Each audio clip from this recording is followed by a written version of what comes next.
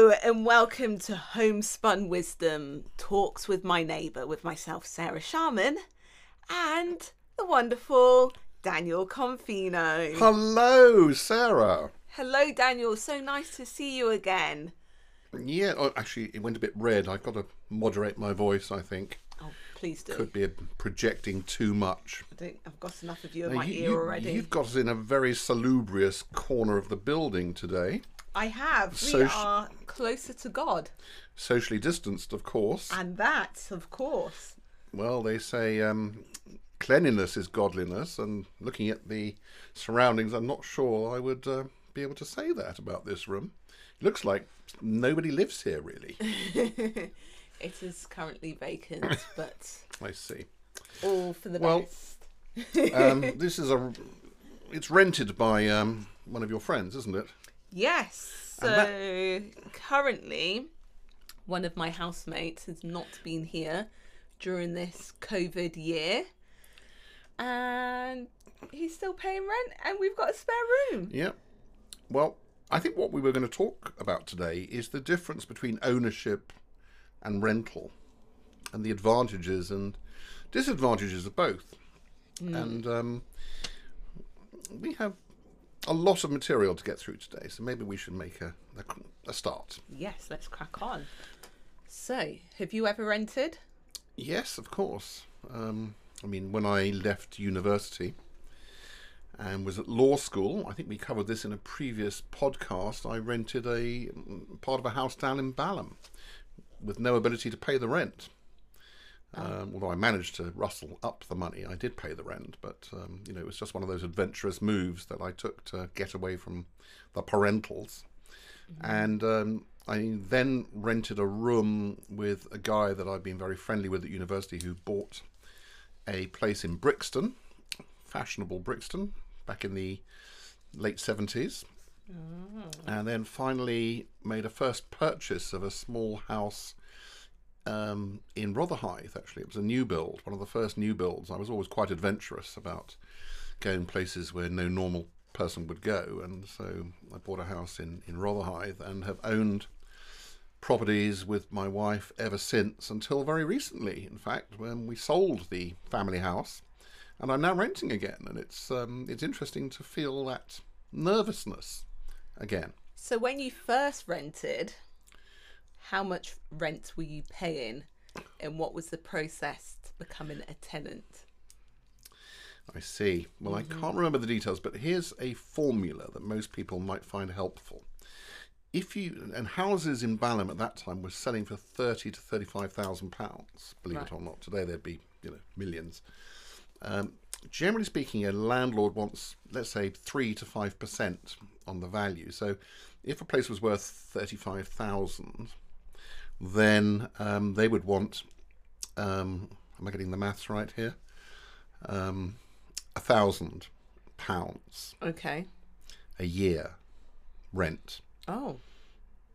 And then 30 times that would be the value of the house. So that's 3%. You'll have to trust me on the maths. Okay. So it would have been £1,000 a year approximately for the rent, divided 4 ways. So I was probably paying £250 a year, or £5 a week. What? And you think that's what are you thinking about that? I can't speak. What? Yeah. Oh my goodness. Jeez. But that, of course, was when £5 was £5. I mean, you could go out for a wild night on the town, have dinner and a show, and taxi there and back, and a bottle of champagne by the bed in case you got lucky. All for a £5. So that gives you a reference point. Whoa. Dinner and a show, and possibly a happy end to the evening. £5. I may be getting some of the arithmetic wrong, but we are talking late 70s here.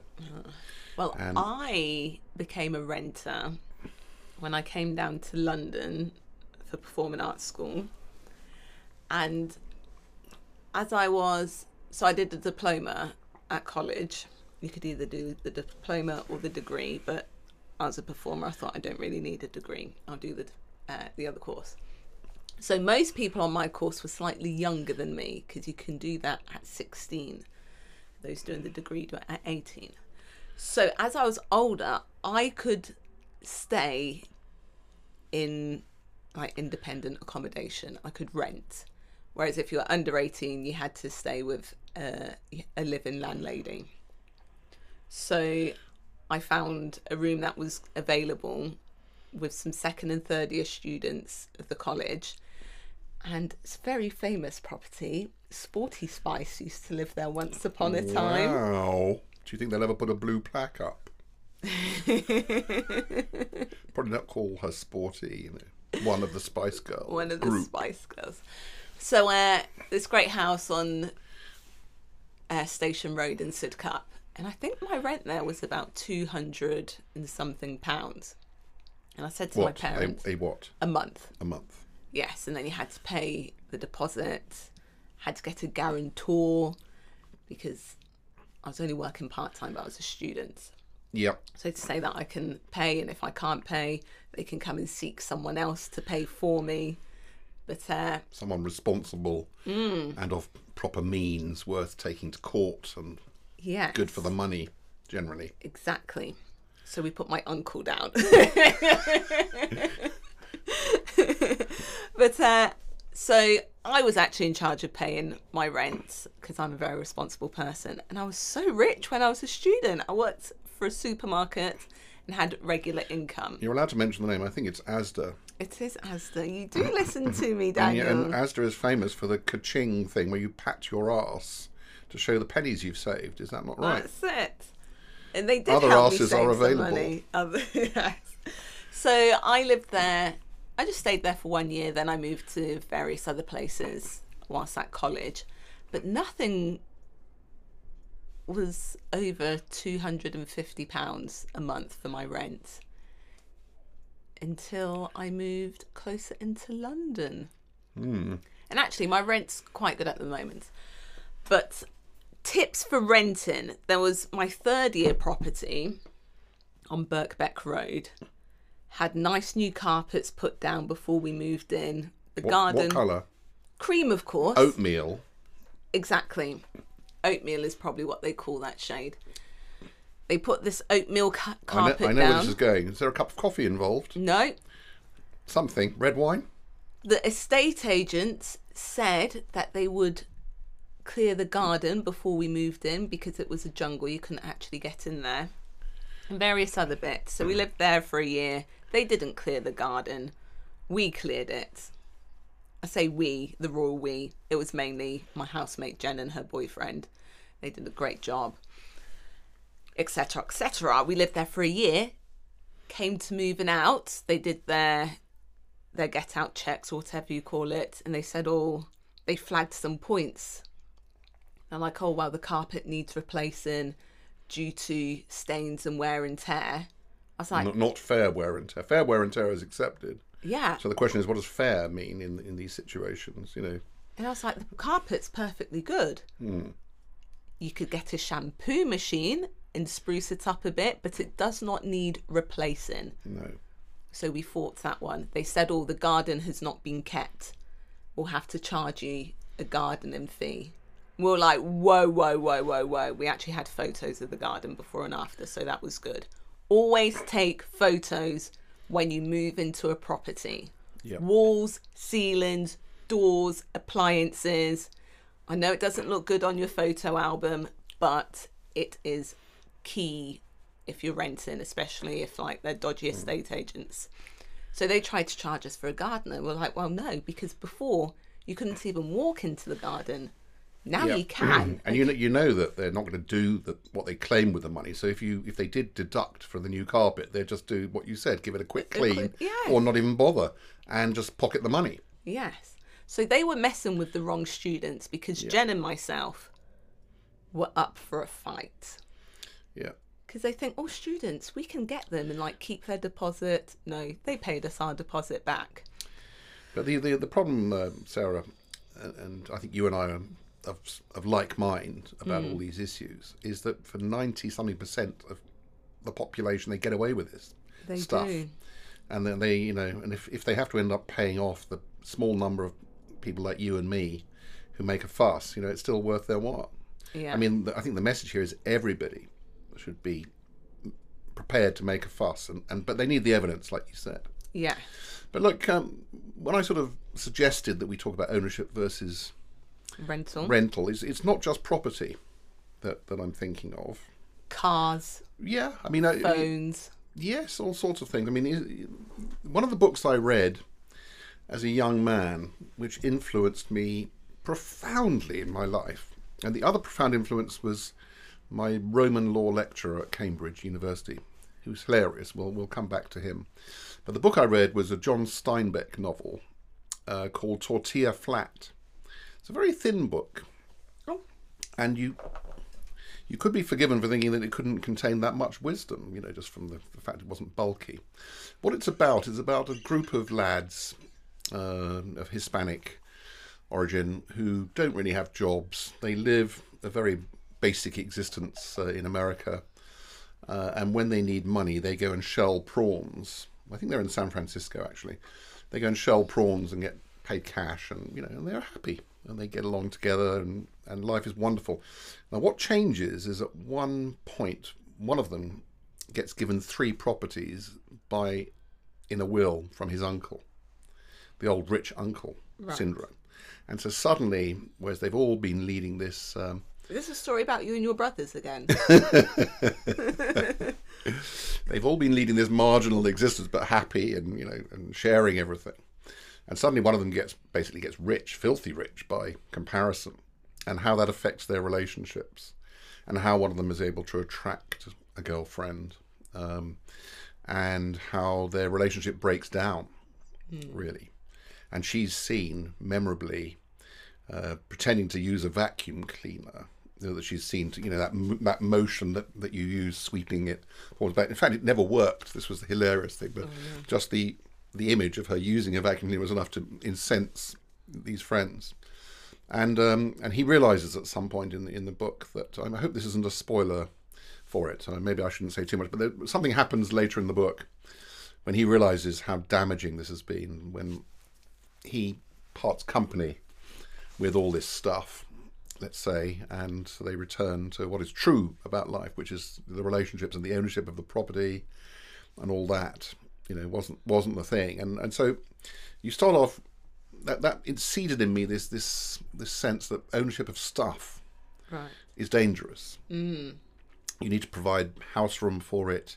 You need to insure it. You get upset when it breaks. And increasingly the miracle of modern technology means you don't need to own things. You can just use them when it suits you. I mean, you're a Zip van or Zip car, is it? What's it called? Zip car person. Zip car member. So just how does that work? I signed up. I don't think I pay anything for the year, but I've got membership, and if I need access to a car, I just select the times that I need it and pay by the hour. Yeah. Or some you can pay by the minute. Yeah, and so you don't have all the hassle of a car sitting outside, depreciating all year, needing insurance, this, that, and the other. Exactly. Getting vandalised. And I can always find parking for the car because they'll reserve a bay. Yes, you can always put it back where it belongs. Yeah. Here's a question for you, though. Did you ever wash it before you put it back? No. No. There's a lot of academic discussions about why nobody ever washed a rental car.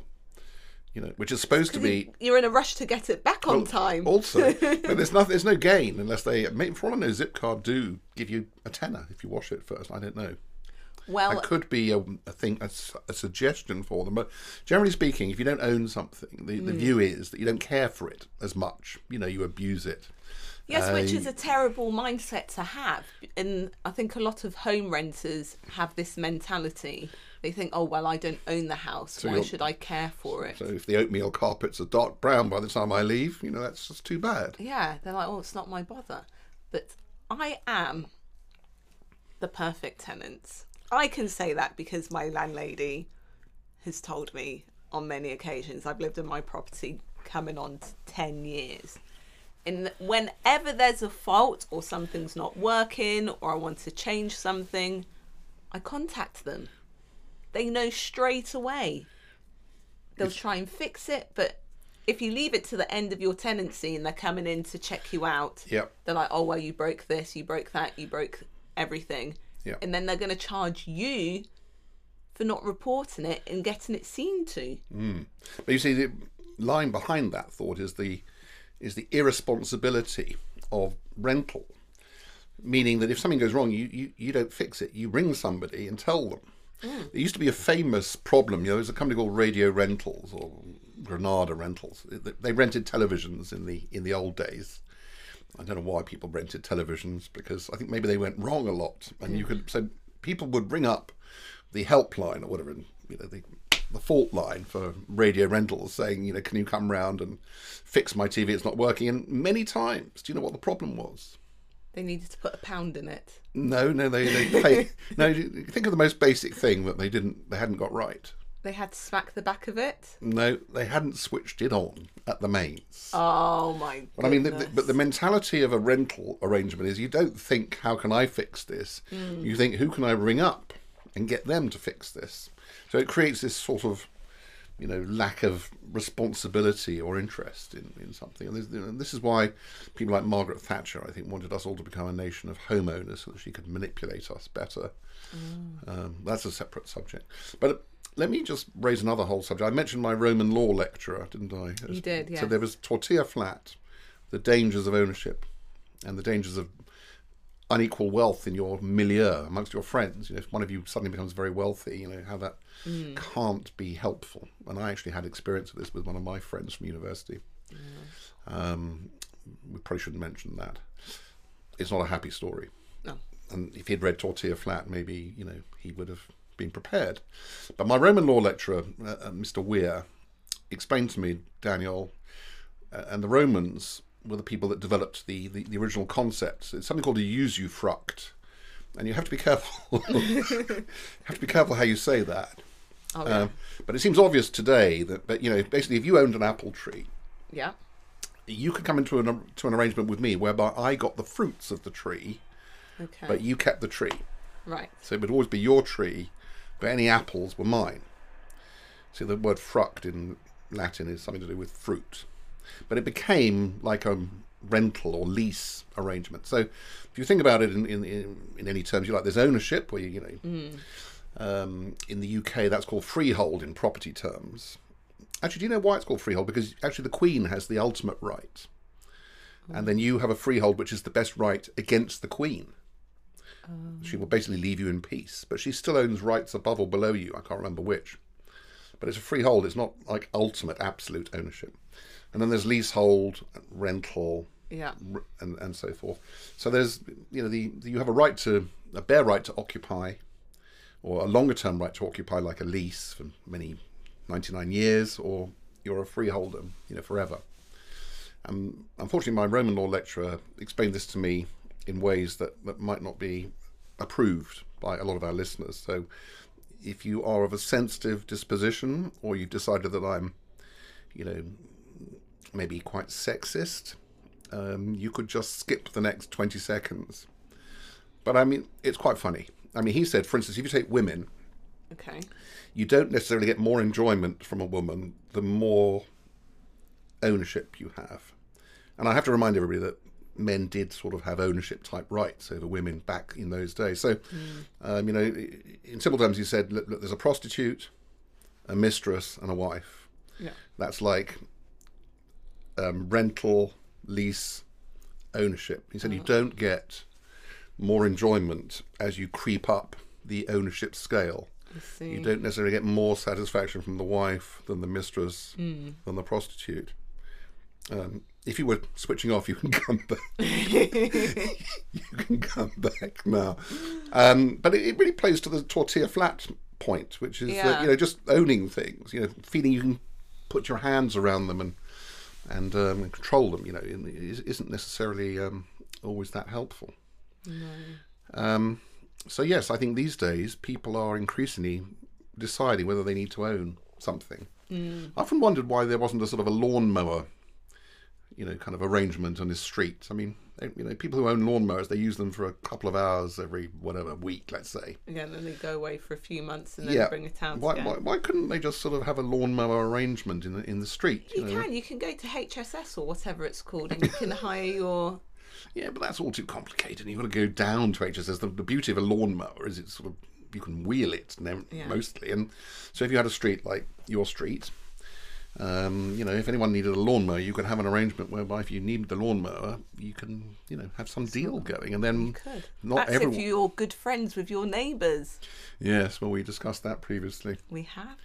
But also, renting, whatever you're renting, if you're just borrowing a lawnmower or hiring a car, but not with Zipcar because it's very minimal payments, you are generally paying more in the long run. If you take a phone contract's now, 24 months? Yeah. So you're paying more for what the phone's worth in most cases. But you don't have to pay the upfront stuff. So they remove that problem if it's a problem. Yes.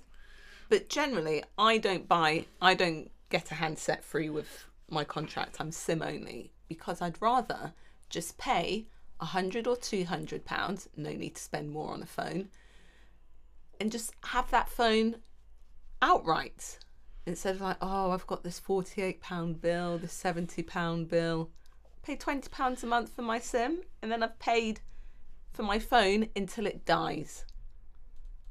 And it's done. Yep. And then also hire purchase cars. Is that what you call it? Hire? Yeah, there are various ways. I mean, there are two contracts. One is where you just basically can use the car for like 36 months and then you give it back. Yes. And the other one is where there's an amount you can pay at the end of that to own it. Yes. Which is more. It's so much more. I bought a car, in inverted commas, for my mum on this hire purchase. Yeah. And I don't think I'll be doing that again because it just makes no sense, really. So I said to my mum, save your money, and next time you need a new car, you can just buy it outright like we used to do. Yeah. I remember the last car I bought, Jane, she had fallen in love with this Peugeot 405 coupe, I think it was. It was designed by Pininfarina. It was a sleek, beautiful thing, and it was like a £30,000 car. And actually, she'd had one before when I was working for a company that gave me a car, but then I left, so that car had to go back. Yeah. And I looked around, and there was a demonstration model at a Peugeot dealer. I think it's called the Chinese Garage, somewhere down in South London, and it was like half the price, and it only got a few thousand miles on the clock. Yeah.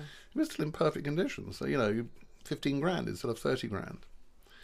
So you definitely can do deals like that. Once you start talking, plans, there's nothing you can do. They just bemuse you with numbers. Yeah, and I'm sure you can negotiate something. Well, there's a relationship between the value of something and the day rental of it. Do you know that?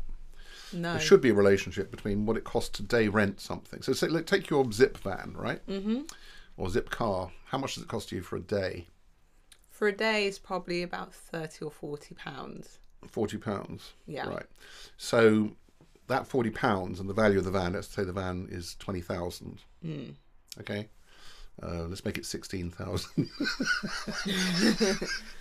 So that would be 40 times the value. 400 times the value of the day rental, which is a normal relationship. It's normally somewhere around 500 times the day rental is what it would cost you to buy something. Okay. So you can think of it like that. So after 500 days, you would have paid for the ownership of the van. Would it be worth it? I mean, if you're renting here for 30 years, the amount of cash you would have paid would have been enough to own it, you see. But you don't own it. I don't. But you have the flexibility. But then I don't pay the whole of the rent myself. No. But I mean, you also have that sort of irresponsibility, which is quite nice. You don't worry about it. I mean, I as I say, I've just moved into a rented place. I'm very happy with it. And to be fair, I've probably got a bit of money in the bank, so I can pay the rent without worrying about it every month. And I know a lot of people in generation rent struggle to pay the rent every month. So because the private landlords are so greedy. Yeah. But it is quite nice, that feeling of, something's going wrong, you just call Neil. Neil. We actually had the fire brigade come round. And Neil had to deal with it. I guess that's the problem of living above a museum, so your fire safety is connected straight to the fire station. Yes, that does make things a bit awkward. So yes, there's a whole debate about ownership versus rental. I mean, there's an app called Park on My Drive now, where you can rent out your drive. Yeah. And the brilliance of the internet is that it allows you to connect with people that have something that you only want for a bit of time. Because if you had to own everything that you needed to use, you would just surround yourself with so much stuff that you go mad. And so you really need to stop. I think we talked about clutter and all that previously? Not yet. No. Well, maybe we're going to have to get on to that. I think we did talk about buying stuff when you went down the IKEA marketplace that you don't need because it was cheap, and filling your life with nonsense. We have, yes. But this is slightly different. This is about, if you need something to use, do you really need to buy it? Or can you borrow it, of course? So, for instance, tools. I have a very big set of tools. Oh, that sounds wrong, doesn't it? I've got a very good toolkit. Right. And if somebody wants a tool to borrow, what do I do? Because people sort of forget, don't they, when they borrow something, to give it back. Yes, they somehow get used to having this nice wrench or screwdriver set or something, and they somehow go through a little loop of their mind, thinking, "Oh, Daniel doesn't really need this back." Then you sound like you've had similar thoughts. I mean, I generally don't lend anything out anymore because I've lent things to people and never seen them again. Yeah. So do you know or how they you try to claim that it was theirs to start with? Yes. Do you know how you can resolve this problem? Label everything, get it engraved, get them to sign the item in and out. Yeah, because that could work, but you'd still have to chase them. So the better thing is to say, sure. I just have this policy, by the way, that if anyone wants to borrow a tool, they give me £20. Okay. And I will keep it in the box. And when you return the tool, you get your £20 back. Now that tends to have quite an interesting impact on people, because suddenly they're, if they were trying to if they were thinking of not returning it, that suddenly they're having to think about the value. Yeah. And it's usually more than the tool is worth. So, there's a big incentive to return it. Yeah. A bit like the deposit you're forced to pay on cars and things, that. Exactly. That's what forcing people don't do things out of the love of humanity and the generosity of spirit, and they do things because there's money at stake. But then what was I going to say? I borrowed some shears last summer from someone I found on the local Facebook group, and I went round, picked it up, and I said, I'll bring it back in a few hours, and I did. And even if I didn't, she said, there's no rush. I was like, no, I'll bring it back because... Did you sharpen them before you... No, Daniel, they were still in perfect Did you oil them? No. Did you clean the handles? I think I did wipe them because it's COVID. I had to disinfect. But did you even if attach a ribbon and give them a thank you card? Even if I didn't return it, they've got my Facebook profile, and they would just shame me. Shame you? Publicly, if I didn't ever return the item, if they were that type of person. I have seen people shame people on Facebook. So shaming is a good way, is it? Well, I guess so. But there are some people who are shameless. I think the better system is to have that £20 in your toolbox with a note, and they can get it back anytime they like. And if they don't, you can repurchase the tool. I mean, that was taught to me a long time ago by a serious mechanic who lived near us, and we would always have bikes as kids and no tools, and we would go around there trying to borrow this and that and the other, and he would say, "Sure, just give me." In those days, probably 2 and 6. An amount of money that would hurt, that you definitely wanted back, and it was a good idea. It is a good idea. Can you do that for clothes? I've had housemates that borrowed stuff. I mean, do you know a loan is basically renting somebody money, isn't it? Here's £1,000. I want it back with interest. Yes, and that's good actually to take the money, because if they don't return it in perfect condition. The thing about money is it's what they call fungible. Do you know what that means? I don't. No. It's a lawyerish thing. It means £1 is indistinguishable from another pound. It's the same unit, basically. Yeah. So you don't really care how you get it back. It's just you want 1,000 of them plus interest. What were you saying? You want...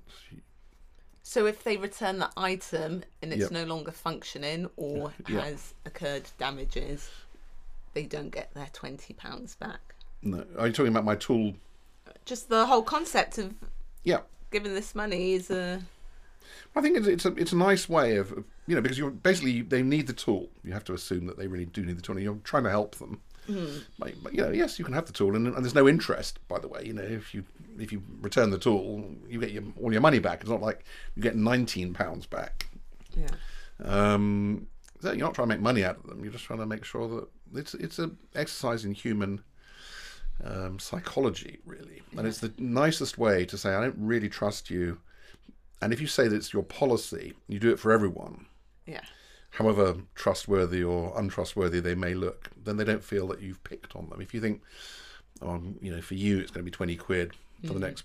No, you didn't charge Fred that. He borrowed your, socket set. And apparently you didn't, then you start getting into trouble. The British government has a brilliant policy of recognising regimes around the world in the same way they use the Daniel Confino principle of the toolbox. So if a regime is in control of a country, they recognise them. They're not trying to show they approve of them or disapprove. They're just saying, well, if you're in control, we recognise you. Even if you're a foul, totalitarian, murderous bunch of people, we recognise that you're in charge of the country. Like the Khmer Rouge, for instance, in Cambodia. Does that mean anything to you? Nope. Anyway, but the Americans have a system where they withhold recognition, and if they don't like you, so they wouldn't have recognised the Khmer Rouge, who were murderous thugs.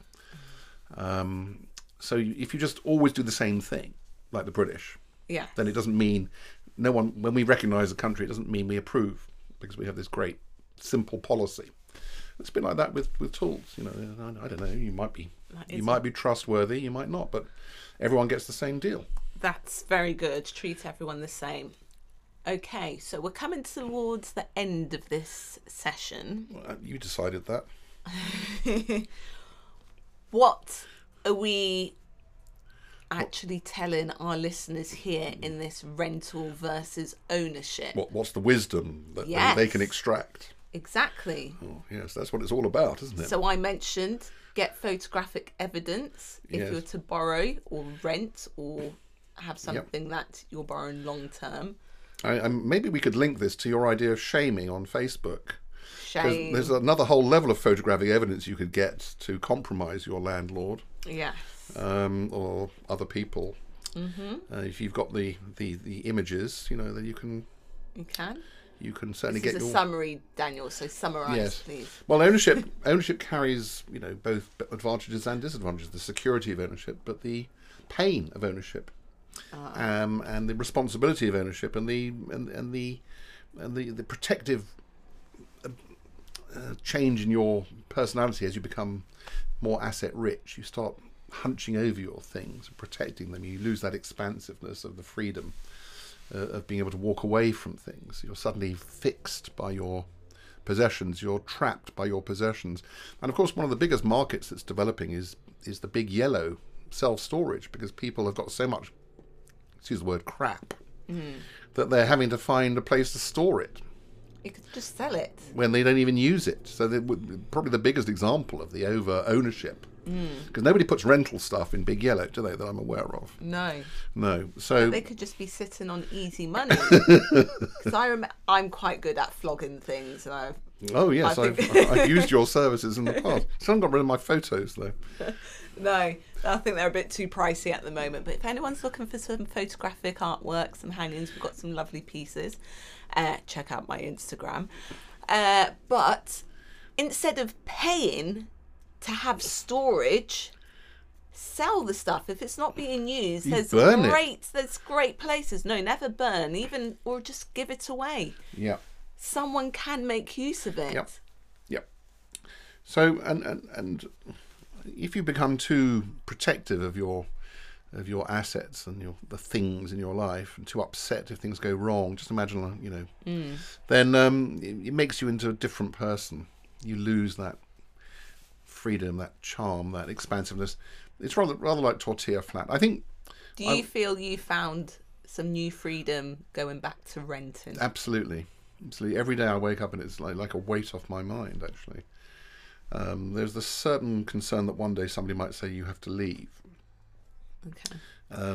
But in a way that also is something that's not bad to live with. It gives you, okay, another decision. Our daughter in Israel was given some really harsh eviction from her place she's been in for 7 years, that we've been over several times. I did a lot of the DIY on it, and it was beautiful, and she was given a harsh eviction notice and got incredibly upset. But here we are 2 months later, and she's in a much better place. Yeah. And very happy, much happier. So it's a blessing in disguise. In a way, you can see the opportunity in these decisions. But if you're so mired in owning and controlling your possessions, you trap yourself in that world. And I think that can be a problem too. So I think, yes, like my Roman law lecturer said, you don't get the maximum enjoyment from the maximum degree of ownership. Sometimes just a bit of a fling can be much more much more satisfying than the daily routine. I shouldn't have said that. I'm going to get into trouble for that. Oh dear. Well, let's sign off there before you dig yourself a deep hole. Right. Well, listeners, thank you for joining us yet again. Hopefully that has been some homespun wisdom for you. If not, I do apologise, but we appreciate you listening. Thank you for joining myself, Sarah Sharman, and Daniel Confino for Homespun Wisdom Talks with My Neighbour.